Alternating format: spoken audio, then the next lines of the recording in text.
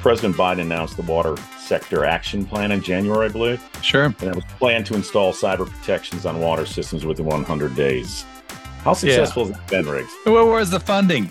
I mean, it's like, okay, King Canute waves and the waters recede. Right. No, okay. I mean, you have to actually fund the plan and get behind it. Aging water systems, long plagued by disintegrating pipes, now must contend with another danger. In recent years, hackers have threatened municipal drinking and wastewater operations across the U.S., from Maine to Florida, Maryland to California. And such attacks are on the rise as more systems go digital. Hi, I'm Mike Curran, and today on Let's Converge, we're talking water safety and critical infrastructure. Joining me today is Riggs Eckelberry, the CEO of OriginClear, a startup that's looking to disrupt the trillion-dollar water services industry. Riggs comes at water from the world of high tech. As president and COO of the security software company Cyber Defender, he led that firm to an IPO on the NASDAQ. Now he's looking to create a powerful, profitable Airbnb for water, privatizing water treatment and funding it with asset-backed, high-yield water annuities.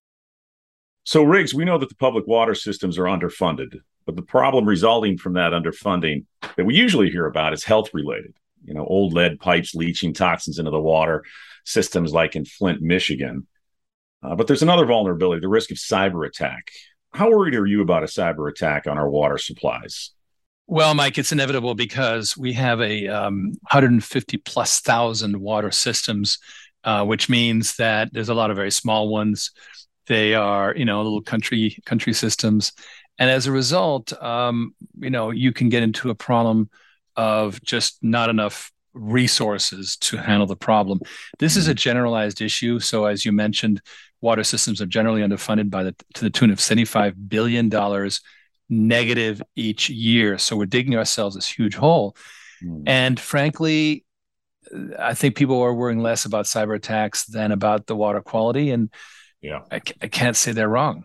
When you say underfunded, Riggs, is that just that there's obvious improvements that need to be made, but they're just not voting bonds to fund these systems? Or define underfunded? Sure.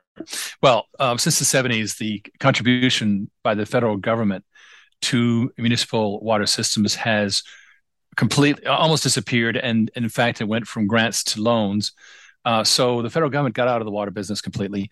The cities and counties, the water districts that were doing the work also were faced with increasing demands for water standards. For example, let's say the arsenic standards were increasing, and that created an additional burden. And finally, you have, growing population. And here's the most recent factor, which is that you got populations moving from the megacities out to the boonies. And so, hey, it's great that we moved out to Bergen County, but Bergen County may not have the resources needed that they had in Hoboken or Staten Island. So that's the problem, is that you have overburdened systems by reason of demand, regulations, and just sheer lack of financing. And Lux Research has quantified this as being roughly $75 billion, increasing backlog every year. So the problem keeps getting worse year after year. But, getting back to the cyber issue, at the end of the day, it's going to have to be the federal government that gets involved, because who's going to coordinate it all? Who's going to have a uniform standard for in-depth defenses? I came out of the security software industry. That's what I did for years. I took a security software company public in the early 2000s. And the best defense, of course, is a defense in depth, layered defenses. Well, you've got logins with the password being the word password. I mean, this is not a secure environment. Now, so what's good about it is that so far the cyber attacks that have occurred have been defeated by vigilance of individuals. So an individual noticed, hey, what's going on here, and turn, closed a valve or whatever. I think, and that is the upside of relatively legacy systems, and they're not too complicated. If things go south, they can be stopped, but at the end of the day, we have to do something. Well, it seems like it is being noticed. I mean, President Biden announced the water sector action plan in January, I believe. Sure. And it was planned to install cyber protections on water systems within 100 days. How successful has that been, Riggs? Well, where's the funding? I mean, it's like, okay, King Canute waves and the waters recede. Right. No, I mean, you have to actually fund the plan and get behind it. And meanwhile, you've got municipalities. I mean, there's that story in Compton, California, where 3-4 years ago, the water started running brown, and the residents said, "What's going on with this?" And the water district said, "Well, it's magnesium. It doesn't hurt you." And they went, "Well, we'd rather have clear water if it's okay." And the water district said, "Well, it would have been nice if you'd voted the funds for the last 10, 15 years, but you didn't." That got resolved by simply, being absorbed by the city of LA's metropolitan district. But still, it illustrates the problem, which is cities and counties have many, many concerns, and water tends to be out of sight, out of mind. And the real issue, in my opinion, and what makes this a scandal, is that 89% of water use is by industry and agriculture. In the United States, roughly equal. And why are the cities and counties having to deal with all of that business and industrial load when they really should be in the business of supplying the people, the residents? Right. No, absolutely. But let's talk a little bit about OriginClear. Your company has a rather ambitious idea. From what I understand, you offer these small modular prefabricated water treatment systems. They enable companies and housing developments to have their own dedicated water supply. How exactly does that work, Riggs? Well, first of all, there's a trend, an organic trend toward off-grid water systems because, for example, if you're a housing developer in a very popular area like Florida, you're running out of room. It's location. And if you want to be located in a pretty good place, you're going to look at places that aren't served by sewage. And then you're looking at a big bill to go ahead and pipe it in. Well, the technology exists today to take these completely off-grid, and now you have the opportunity to create housing communities that are truly self-sufficient, and that's happening already. We're working, for example, with a tiny homes development in Texas for the homeless. That is quite a fascinating project, and they've already committed to doing the water treatment for that site, take care of it so that they don't burden the municipality. So that's already happening. Now, we are sort of kicking it up a notch by turning it into water as a service. Because my opinion is that, sure, some people have all the money they need, but most people don't. And so if you're trying to, let's say, run a brewery, and all of a sudden you got to handle the water, well, generally you're not funded to handle the water. Generally, you're funded to make beer. So what we say is, look, we'll just replace the city. You'll still pay on the meter, but you'll pay us. And we'll put in the water system at our expense. We'll maintain it. You just pay per gallon. And that's, what is generically called water as a service. We call it water on demand. And what's unique about our program is it's open to regular investors to come in and get an asset-based investment. And so it's a lot like these master limited partnerships in oil and gas, where you can invest in an oil well. You and me can do it. I mean, it's a sophisticated investment, but it's something that anyone can do. And we believe that is the future of water as a service, is to get regular investors involved. Okay. Let's say I own this brewery. Why would I want to get water as a service versus going through the utility? Right. Well, first of all, number one, water rates are rising fast and at sometimes unsustainable rates, 65% higher than ordinary inflation. Number two is that if you're treating your own water, you can get more than one turn out of it, which is attractive business-wise. Yeah. I love the idea of recycling. We don't do enough of it in this country. I mean, we don't. You've heard the stats. I mean, it's crazy. Israel manages to get almost 90% recycling, but they have a command economy. They can basically say, let it be so. We have a very fragmented system. As a result, there's not a lot of action. The cities have a hard time doing it. And in fact, I just saw that Tampa City Council rejected a water reuse program, generally called toilet to tap, which is not a great way to market it. Yeah. So they tend to get people just kind of don't like it. So it's not going to happen centrally. It's going to happen at the margins. Okay. Let's talk about decentralizing the water supply. Why is that a good idea? Why will it keep us safer? Now, what you're getting at is, well, what about the fresh water being tainted through some cyber attack, right? The old LSD in the water reservoir story from the 60s. And that is an issue. There's no question that is a big gaping hole. It's, It's funny, you don't see it happen a lot. Even now I'm sort of keeping an eye on what's happening in the Ukraine. I haven't heard of anybody poisoning reservoirs. I think that's a pretty aggressive act of war. Mm-hmm. It's kind of a remote possibility. What I think is more likely to happen is for the machinery of the city to be interrupted in some way through a cyber attack, and now they can't physically deliver the water. The pumps break down, or contrary orders are given in the system, and all of a sudden the water pressure goes away. I think that's more likely than the tainting of the water. Mm-hmm. And I think it makes sense. If I was prepping right now, I would be thinking of an alternate water source. I would have my well source set up as a backup. Mm-hmm. And I think businesses will need to start thinking about their water risk that way. Mm-hmm. But you're still going to rely on the city for it, just the same way that I rely on the electrical grid for my power, but I have a battery backup. You're going to still get your water from the city. And then if things fail, you should have a fallback from the aquifer. But unfortunately, it's a lot of money to spend on an insurance policy. Mm-hmm. The idea of decentralization, can that address cyber risks, let's say, in other utilities like the electrical grid? In the case of the electrical grid, you have people generating their own power through mostly solar. Mm-hmm. And that is really good because they can fall back on their own resources. I mean, I'm old enough to have been through the great New York blackout that occurred back in the 60s. So people increasingly have solar. Mm-hmm. But I think that it's going to have to really, really, really get a lot worse for people to seriously start thinking about this. And I think that's most people's attitude. It's like, it's something that somebody takes care of. And it only worries me if all of a sudden there's no water.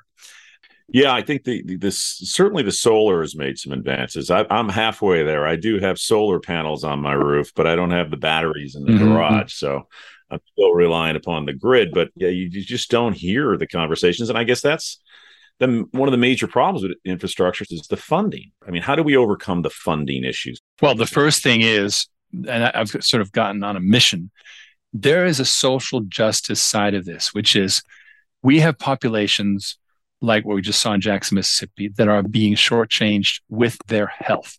Lead in the pipes, brown water, all that stuff. It is a scandal. Yep. And if we make it like, hey, this is important, and by the way, you don't have to raise $3 billion to solve the problem, just offload the business and agriculture users through what is now a very mature decentralized system. That is a message that we're shouting. I believe that we just have to start through these podcasts, through the press, through various means, get people thinking about, hey, well, wait a minute.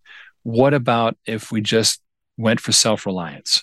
What about that? Why not go self-reliant? Let's go back a little bit to decentralization. You're uniquely qualified, having brought, a cyber defender, an IPO of a cybersecurity software company. What are the risks? And from a cybersecurity perspective, what's the advantage? Because obviously decentralization is expanding the attack surface. Is that not a problem?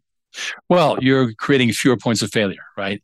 The internet was originally designed to be a fail-safe network. It is no longer, but originally it was set up on the basis of these independent nodes that would operate on a store and forward basis. It was very effective. It was effective design.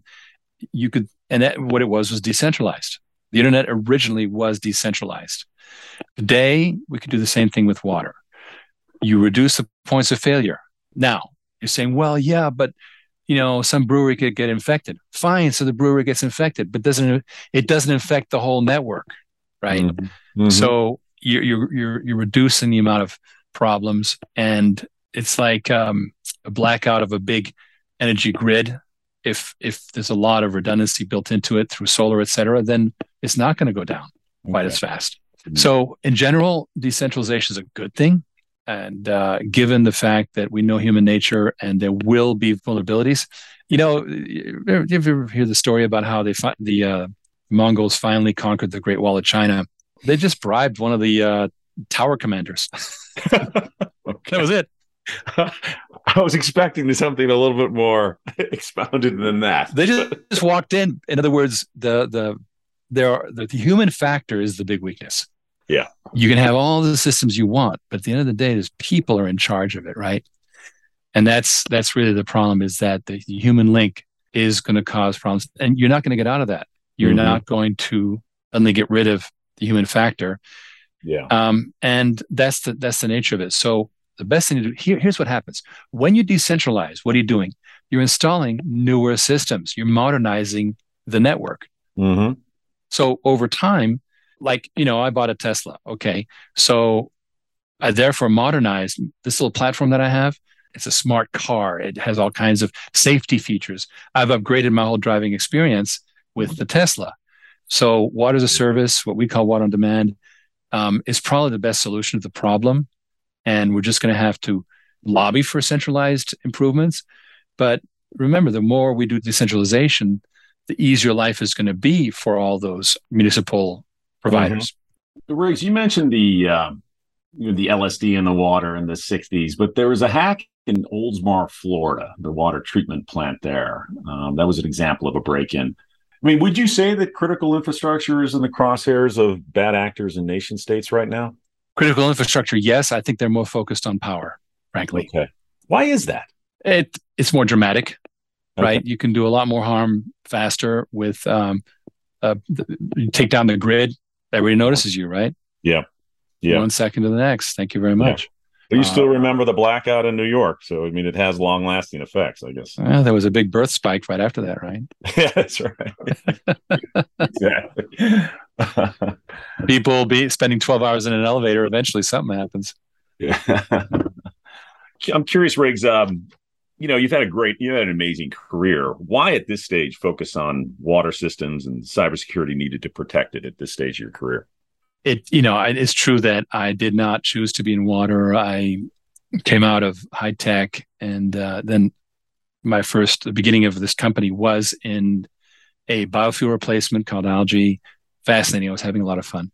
But in a way, you're kind of drawn to the things that need you most, I would say.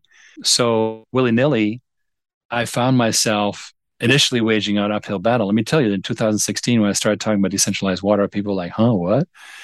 Today, it's people are getting it. They go, okay, I get it.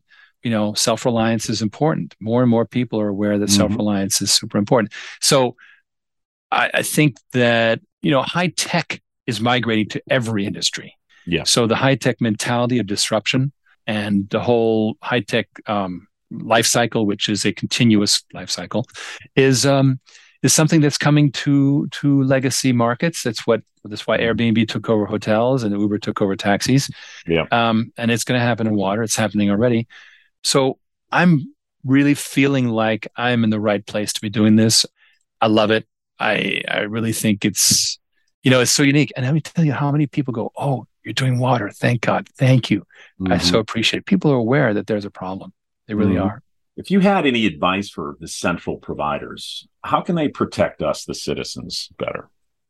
Yeah. Well, first of all, let's just take one step at a time. Number one, let's promote the decentralization thing, because the more we do it, the more robust the system will be. And that will tend to bring about recycling and so forth. Number two, let's try to bring the problem to the attention of policymakers. Like, hey, we got a problem. Let's do something. Let's keep pushing along. Yeah. It'll get better. Yep. Well, I can hear the passion in your voice, Rick. So I appreciate the time today. Such a pleasure, Mike. It's been a pleasure talking about this. I look forward to you spreading the word. It's one podcast at a time. I've been talking with Riggs Eckelberry, CEO of OriginClear. If you'd like to read more about the rising threats to critical infrastructure and the innovative ways to defend it, check out Tanium's new online cyber news magazine at tanium.com. To hear more conversations with today's top business leaders and security experts, make sure to subscribe to Let's Converge on your favorite podcast app, such as Apple Podcasts and Spotify. If you like this episode, please give us a 5-star rating. Thanks for listening. We look forward to sharing more cyber insights on the next episode of Let's Converge.